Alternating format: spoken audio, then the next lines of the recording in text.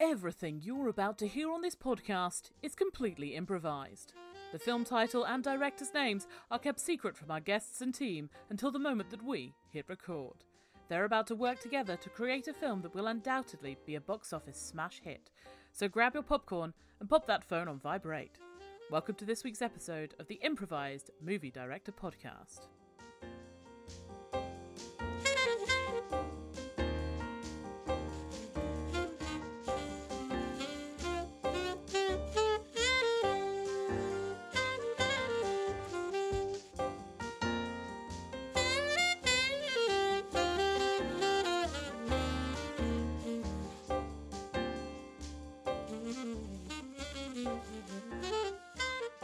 Kensington Gore said, "An average director directs. A good director leads and follows at the same time.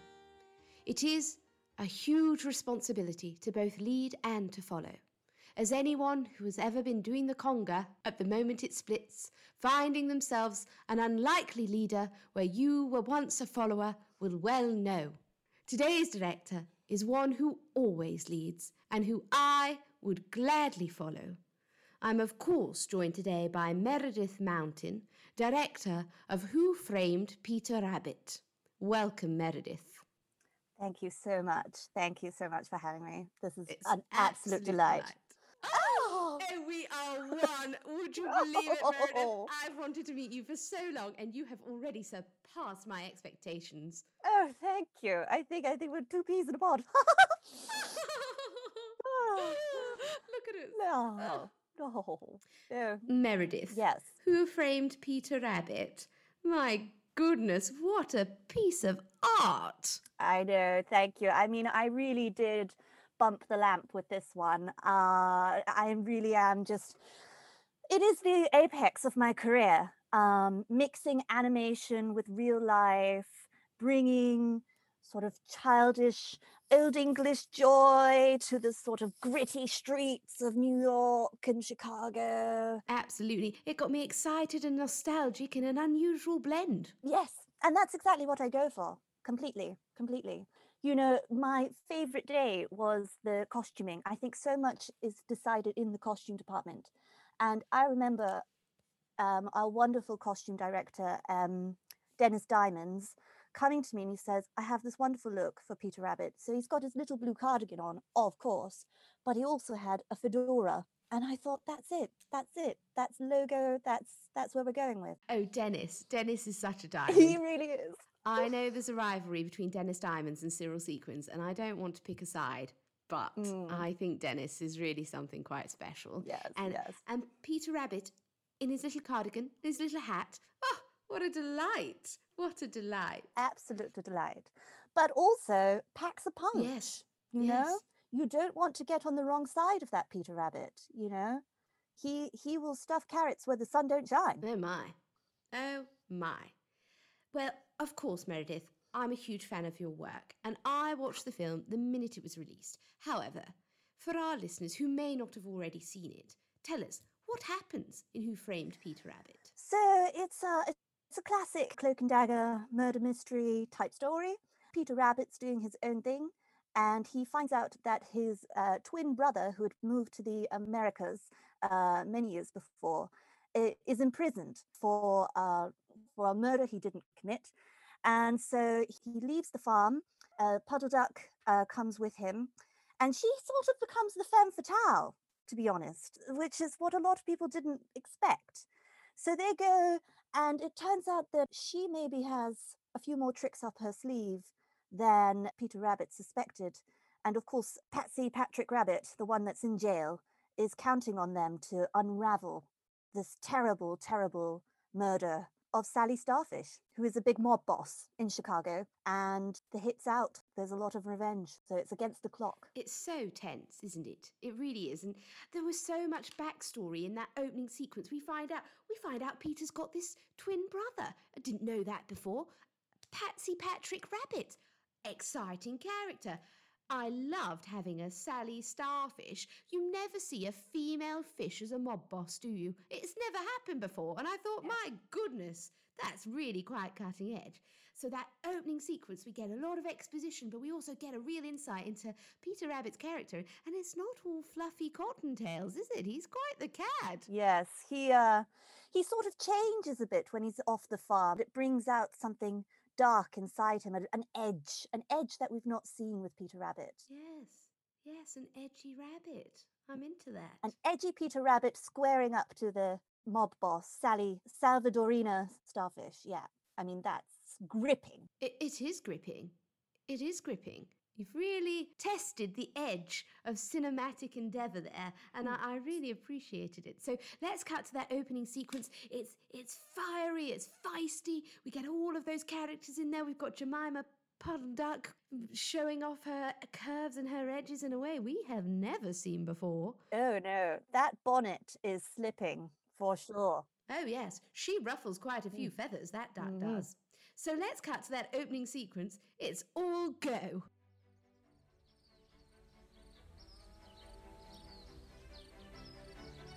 Peter, I've got a letter from your brother in Chicago here.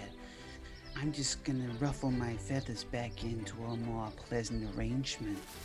I say, Jemima, it's time you stopped your coquettishness and handed over this correspondence. Oh, are you getting angry? Yes. You gonna do something with your fluffy tail? Or would you rather have some of my fluffy tail? You shameless tease, Jemima. Please paste your bonnet back on immediately. My God. My brother, Patsy. He's been imprisoned for a crime he didn't commit. Jemima, I have to go to New York immediately. I suppose I ought to invite you. Yeah, you better. I'm not staying here. I'll put on my traveling bonnet. Oh, I was going to say I suppose I ought to invite you to stay here, but since you've already got the bonnet on, there are 3 rules as traveling with Peter Rabbit. Number 1, you take the sidecar. Number 2, no falling in love with me. And number 3, if anybody asks, named McGregor. You haven't seen me for 15 years. Well, I've got 3 rules of my own. Number 1, I don't take no guff from no one. Number 2, I always sleep with everyone's brother. And number 3, if you cross me, I'll stab you in the back. My God, she's all breasts and thigh, that duck. I didn't know where to look. I know. She's saucy with a helping of plum, that one. Absolutely. And I love that she matches Peter's energy. You know, I'm so sick of seeing a woman in a sidecar without an opinion. And here we've got Jemima Puddle Duck laying down the rules. She is going to sleep with his brother, and I can't wait for it. Oh, yes. She doesn't take no guff from anybody, and I'm here for that. I know. And if he crosses her, she'll stab him in the back. I think this is a woman who knows what she wants, and she's not afraid to ask for it. Yes, in many ways, you know, it's an ensemble that's, even though Peter Rabbit's the title character, it's just as much about Jemima in this film. I really wanted to make sure those 2 roles, as you say, matched energy, matched screen time, really giving a kick in the Oscar pants. Oh, absolutely. So we see them leaving the English countryside. We see them set off on their journey, and then they arrive in the hustle and bustle of New York. And, well, it's quite overwhelming for them, really. They are a duck and a rabbit after all. Yes. And tough as they are, they meet quite a lot of wisecracking, hard-hitting street-type characters. You know, there's Percy Pigeon. He takes no shit off no one. Very New York, but of course the real gatekeeper. He, for all they kind of don't get on at first, it's because of him they find their first clues, really. Yes. I loved Percy Pigeon. Now talk me through the casting. How did you decide who to cast as Percy Pigeon? Oh, well, you know, Ralph Fiennes was an obvious choice. I mean, we go way back. And he's always been on board. So I think at one point in his younger days, he fancied himself as Peter Rabbit. But as he's grown, I think he started to realize the smaller character parts are really where the fun as an actor lies. He did have to work with a dialect coach for a while, you know, to get that sort of New Yorker grit. But I think he took on the challenge really well. And as you know, Rafe and I, we also go way back, and we've also gone all the way. And he's often said to me, when we've been entwined after an evening, he said, "That's the part I want. Percy Pigeon. You know, there's no bad blood between us, and I'm delighted for him that he's finally got his dreams. Oh, yes. He is very, very dedicated actor. Let's cut to the scene now where Percy Pigeon meets Jemima and Peter Rabbit for the first time, and he gives him a little schooling on what it's like to be a detective in New York. Oh, yeah. You're not in Kent anymore, Peter. No, no. Oh, I love this scene.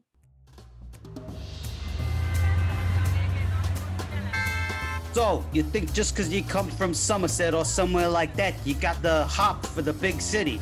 Well, let me tell you right now, this city will kick you in the patella quicker than they'll take your money and give it to the nearest urchin sooner than give you a break. I mean, what do you think, you're some kind of hard-boiled egg? Look at this broad you got right here. Hands off, Jemima Puddleduck. You're not my brother, therefore she's under no ethical compunction to spend any more time with you than necessary. Mr. Pigeon, was it? Oh, I'll admit that I find this large city in which you cannot see the sun from the ground, in which there is very, very little signage, and in which you can walk for a solid hour in the right direction and still not be where you want to be. Rather unsettling, but I would rather die than take directions from a filthy street bird such as yourself. Come on, Jemima, we're leaving. Goodbye, you dirty bird. Jemima, please, don't. Do you have to do that with every guy? And they spurn the pigeon. Yeah, And they think they can solve this without him, but they can't. they really can't. So, they've arrived. They're in New York. They're struggling. What happens next? Well, this is where they decide they will take one of the tips from Percy Pigeon, which is if they're going to have a little drinky, they've got to go to Steve's Speakeasy, Steve the Spider Speakeasy, and they find it by going into the library and picking out Sherlock Holmes' novel. And of course, behind that is the doorbell to the Speakeasy. And that is where you find some of the grimmest characters. And of course, we meet McGregor Moe. Oh, it was very exciting. Yes, Peter's old rival. Don't talk to me about rivals. My rival, Rowena Rowe, I'd push her through a bookshelf any day, believe me, and she won't be speaking easy when my fist is in her face. No, no. So I'm here for the rivalry. I know it. I know what that feels like. Yes, I mean, I was at boarding school with Rowena Rowe, so I know exactly what you're talking about. That bitch smacked me with more netballs than I care to mention, and I'd give her a jolly hockey stick or two. Meredith, I knew from the moment we met we were meant to be friends, but now I feel it's a moral imperative. Let's take down that bitch Rowena Rowe. Get your hockey stick and we'll go bash her in the patella. After the interview, of course. After the interview, of course. And I will probably need a gin and tonic. Absolutely. But then, yes, Sunday works for me. Oh, yes, me too. We could do it after Pilates. Oh, what a day. Oh, yeah. Anyway, back to the film. So, they enter Steve's Speakeasy. They meet Steve the Spider and all manner of interesting animals in there. It was really a hotbed of interesting characters in Steve's Speakeasy. Oh. Clive the crocodile, what a snappy chap he was. And they're all after one thing, Jemima Puddleduck. Here, just behind this book. Do you see Arthur Conan Doyle's The Spider of 4? But shouldn't it be The Sign? You're right, Jemima. Come with me into a world of the seedy underground of the New York City. And when I say seedy, I don't just mean birdseed. Hey! Welcome to Steve the Spider Speakeasy. I'm Steve the Spider. You take a seat, you get a drink, you pays us money, you takes your chance. What have I been brewing in the bathtub while I've been stuck in there trying to climb down the plug hole? Better you don't ask, for insurance reasons, okay? Look, what can I fix for you? A dirty Wendy? A New York yellow cab? A Rockefeller? You want a Rockefeller? Hey, wow. Never mind the Rockefellers. You look like a rock-a-day. Madam, how are you today? Will you just keep all 8 of your hands to yourselves? Well, if you insist. But I gotta tell you, I'm very fast when I'm startled. A lot of men have that problem. Sure. Hey, why don't you take a seat over there next to Clyde? Of course. Look in the corner. Do you recognize him? The flat cap, the zoot suit. It could only be McGregor Moe. I knew he was tangled up in this horrible business. He's coming from the mud of the farm all the way to the mud of New York City. Precisely. He's a mud-based villain, and I have no more time for him. We need to get out of here before he spots... Well. If it ain't me old friends, a rabbit and a duck, you wouldn't think these two could have an impact on one man's entire fucking farm business, but here we are. Are you here to scupper my economic ventures in New York as well, Peter? No, Mr. Moe. Truth be told, I had no idea you were here. We were just looking for a quiet drink. A quiet drink? If you wanted a quiet drink, you'd have kept your thieving little mouth out of my carrot field, wouldn't you, Mr. Rabbit? I say, these accusations are beyond the pale. Right, will you just watch your fluffy little behind? New York's a McGregor Moe city now. Good evening, Miss Puddleduck. Keep your pitchfork to yourself. Oh my, I was quite worried for Peter Rabbit's fluffy little behind when McGregor showed up. An element of peril, actually, that I haven't seen in your works before. Yes, and it's a layered peril because it's a peril of the soul, a peril of the ego as well, because obviously he doesn't want to lose face in front of Jemima. No. And all his associates in the speakeasy. He's got to seem like he has the grit. And of course, he also is in peril because McGregor Mole is a dangerous creature, you know? He's been known to shoot a parrot in the face. Oh, absolutely, absolutely. It felt like quite a transition moment when we see Peter Rabbit go to see Patrick Rabbit in jail, and we see them have a brotherly heart-to-heart. Yes. And actually, that raises the stakes for me. I care. I want Patsy to be free. I want his name cleared. And I think, my God, you've got to do this, Peter. And it was a very tender moment, actually. Yeah. Because for so long, Peter suspected that he left because he didn't care. But the truth is, he actually went to better himself. He went there in the hopes of, you know, starting his American dream, making something of himself, something that his brother would be proud of. And I think it takes this reunion, this dark moment in their relationship for them to finally understand just how much they respect one another. It's beautiful. It's really beautiful. It's made me think about reconnecting with my sister who's been in jail for quite some time. And, well, maybe I might. Maybe I might. Let's cut to that scene now.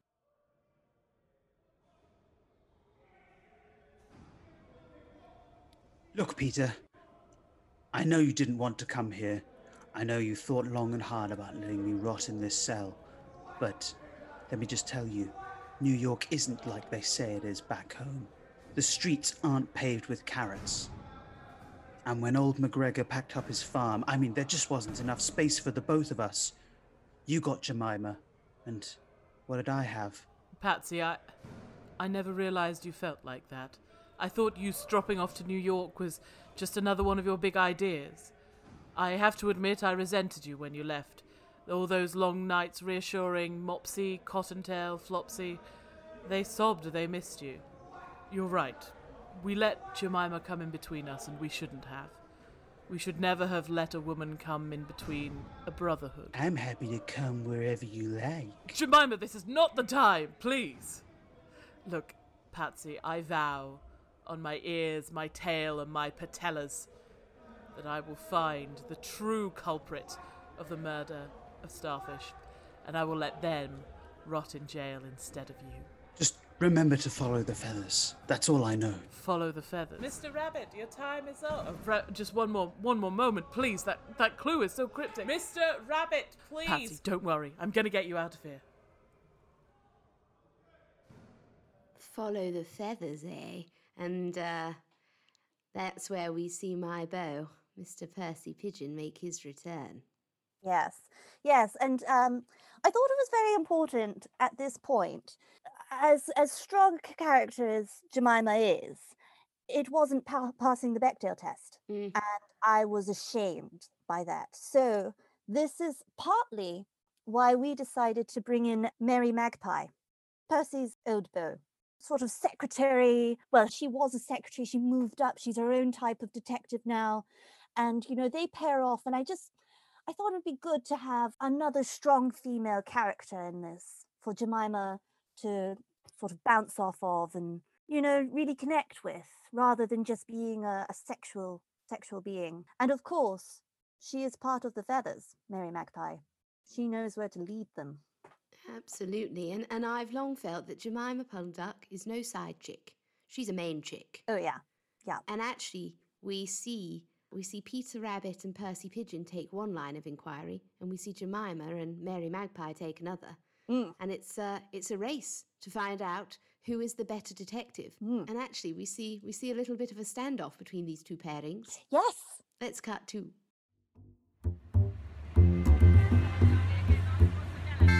It's nice that you've offered to help us out, girls, but really, we don't need you endangering yourselves. Please, take a load off, perhaps go to Macy's or another department store. Leave the proper work to the men. Well, listen to me. I'm a magpie. I like solving crimes and shiny things. And don't you forget it. You boys just stand there with your carrots in your hands, but you ain't gonna have nothing to shove it in. Very well. If this is your line of inquiry, then please, by all means. Why don't you follow your feathers, we'll follow ours, and we'll meet at Steve the Spider's speakeasy in a matter of 1.5 days, just hours before Patsy goes on trial.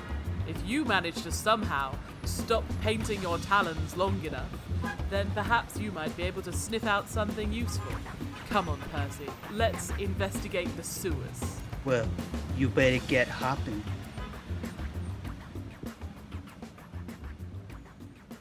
I don't mind telling you I've left many a man with a carrot in his hand, and I've never regretted it. Oh, yes. I felt, hang on a minute, she's completely revamped the film noir genre, and now we've got the femme fatale who is leading the investigation, and I was really behind Jemima and Mary, and they found something out very interesting, didn't they? Yes, and of course, they had to meet their mark at the top of the Empire State Building. Iconic. Yes, and uttered that iconic line, they go low and we go high. We've got Peter in the sewers, and we've got Jemima and Mary on the Empire State Building, and they meet an unlikely source who tells them exactly what happened to Sally Starfish.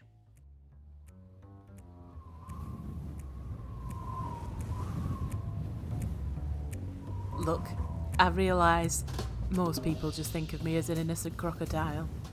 Not many people understand that when you're mostly submerged in water, just having to put your eyes and your nostrils out of the top, you can sense and smell and see a lot of things that just ain't right in this city. There's a reason crocodilians have survived for millions of years. I saw McGregor Mole burrow into Starfish's office. I saw him lift a shovel behind her, and I saw him dissect all of her limbs and put them out in concrete and throw them in different parts of the New York harbour. But you must promise me you won't tell anybody where this testimony came from. Miss Puddleduck, Miss Magpie, please. My scales are on the line.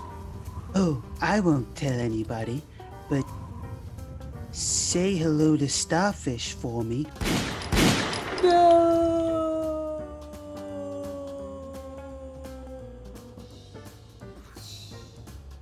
Now, Miss Magpie, don't you move a feather. Where'd you think I got all the money for these bonnets from? And you know, she told us right at the very beginning, if you cross me, I will stab you in the back. And it was there, plain as day, what Jemima really was. She told us, but we were beguiled by breasts and thigh and feathers and bonnets. Mm-hmm. We were hoodwinked, and we were foolish to trust Jemima. Indeed, and That's the whole reason that she stuck with Magpie. She knew that Mary Magpie would solve it. She knew that she was the stronger detective. So she stuck by her and she thought, she's getting too close. And that's where she ended it. But of course, that wasn't the end. No, because of course Peter Rabbit, poor Peter Rabbit, and Percy Pigeon, they've got no idea scrabbling around in the sewers. That's not where crocodiles are. Crocodiles are at the top of the Empire State Building. Love sightseeing. They really do. Exactly. So we have this moment where Peter confesses to Jemima that he's no closer to freeing his brother, and we see some stellar acting from Jemima Puddleduck, don't we? Cold hard bitch. I have to be honest with you, Jemima. We trawled through those sewers for hours. The number of goldfish we found is unspeakable, but I'm no closer to clearing my brother's name. Jemima, I'm going to need to ask for your help. You're the only duck I've ever let see my heart, and will you help me, please? Oh, so now you need my help. I've spent 6 years listening to you ride in the main car of the motorbike, have the top end of the carrot, and I ruffle your feathers. And it's only when you hit a brick wall that you think you need my help. Well, maybe you should have looked around. You should have asked my opinion occasionally, instead of just telling me what to do, who to sit next to, and who I get to give my attention to. Well, I'm not going to do it anymore. Jemima, please, what are you saying? I'm saying it was me all along.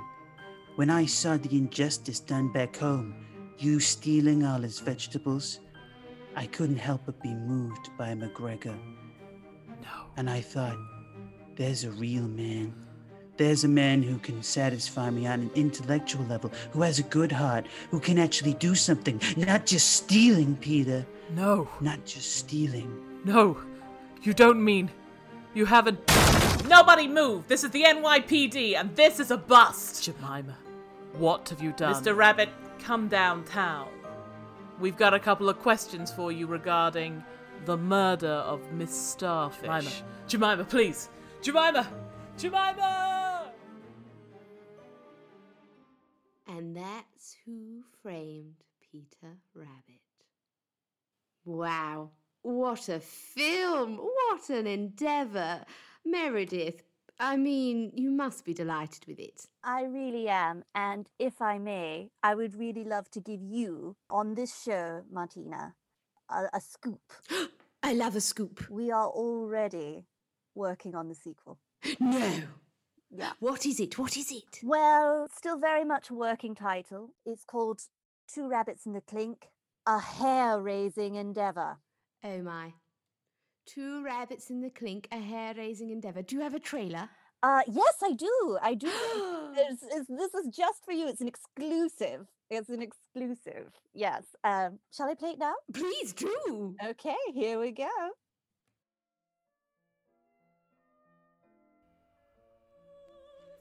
Peter Rabbit was a fluffy drink of water. I didn't think much of him the first time I saw him, but as the years went by, I realized maybe I was wrong.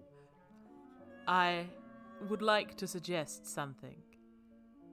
Each of you inmates, next time we go to the cafeteria, tuck a spoon somewhere. If you can't get a spoon, perhaps a strangely shaped carrot. Hurry them to my cell. I have a poster of a duck I used to know, and she's our way out.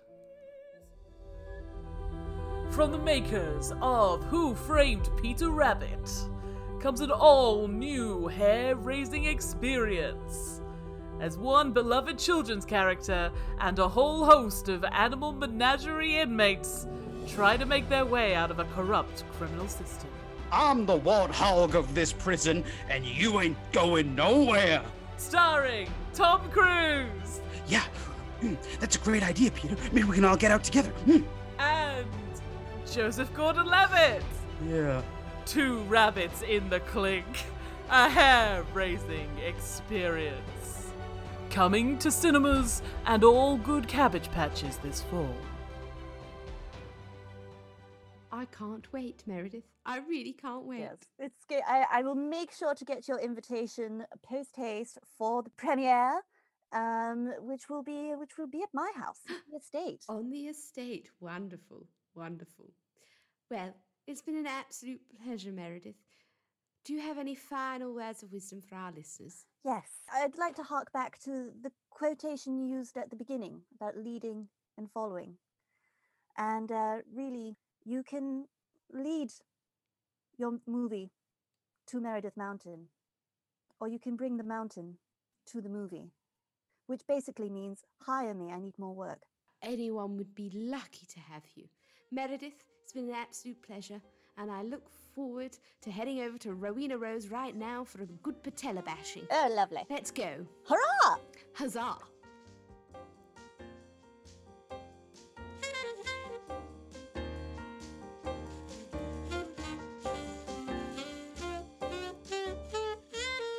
The Improvised Movie Director podcast featured Sabrina Luisi as Martina Minow, with resident improvisers Vicky Hawley and Rory Vieira, with special thanks to this week's guest, Charlie Vero Martin. IMDP is produced and edited by Steve Tanner. Theme music by Matt Brown and Johnny Griffiths. Episode artwork by Marty Sears. Additional music by Stan Babbage. Follow us at Improv Movie Pod for updates on future episodes and live shows. Improvised Movie Director Podcast is a 4 Foot 1 Films production.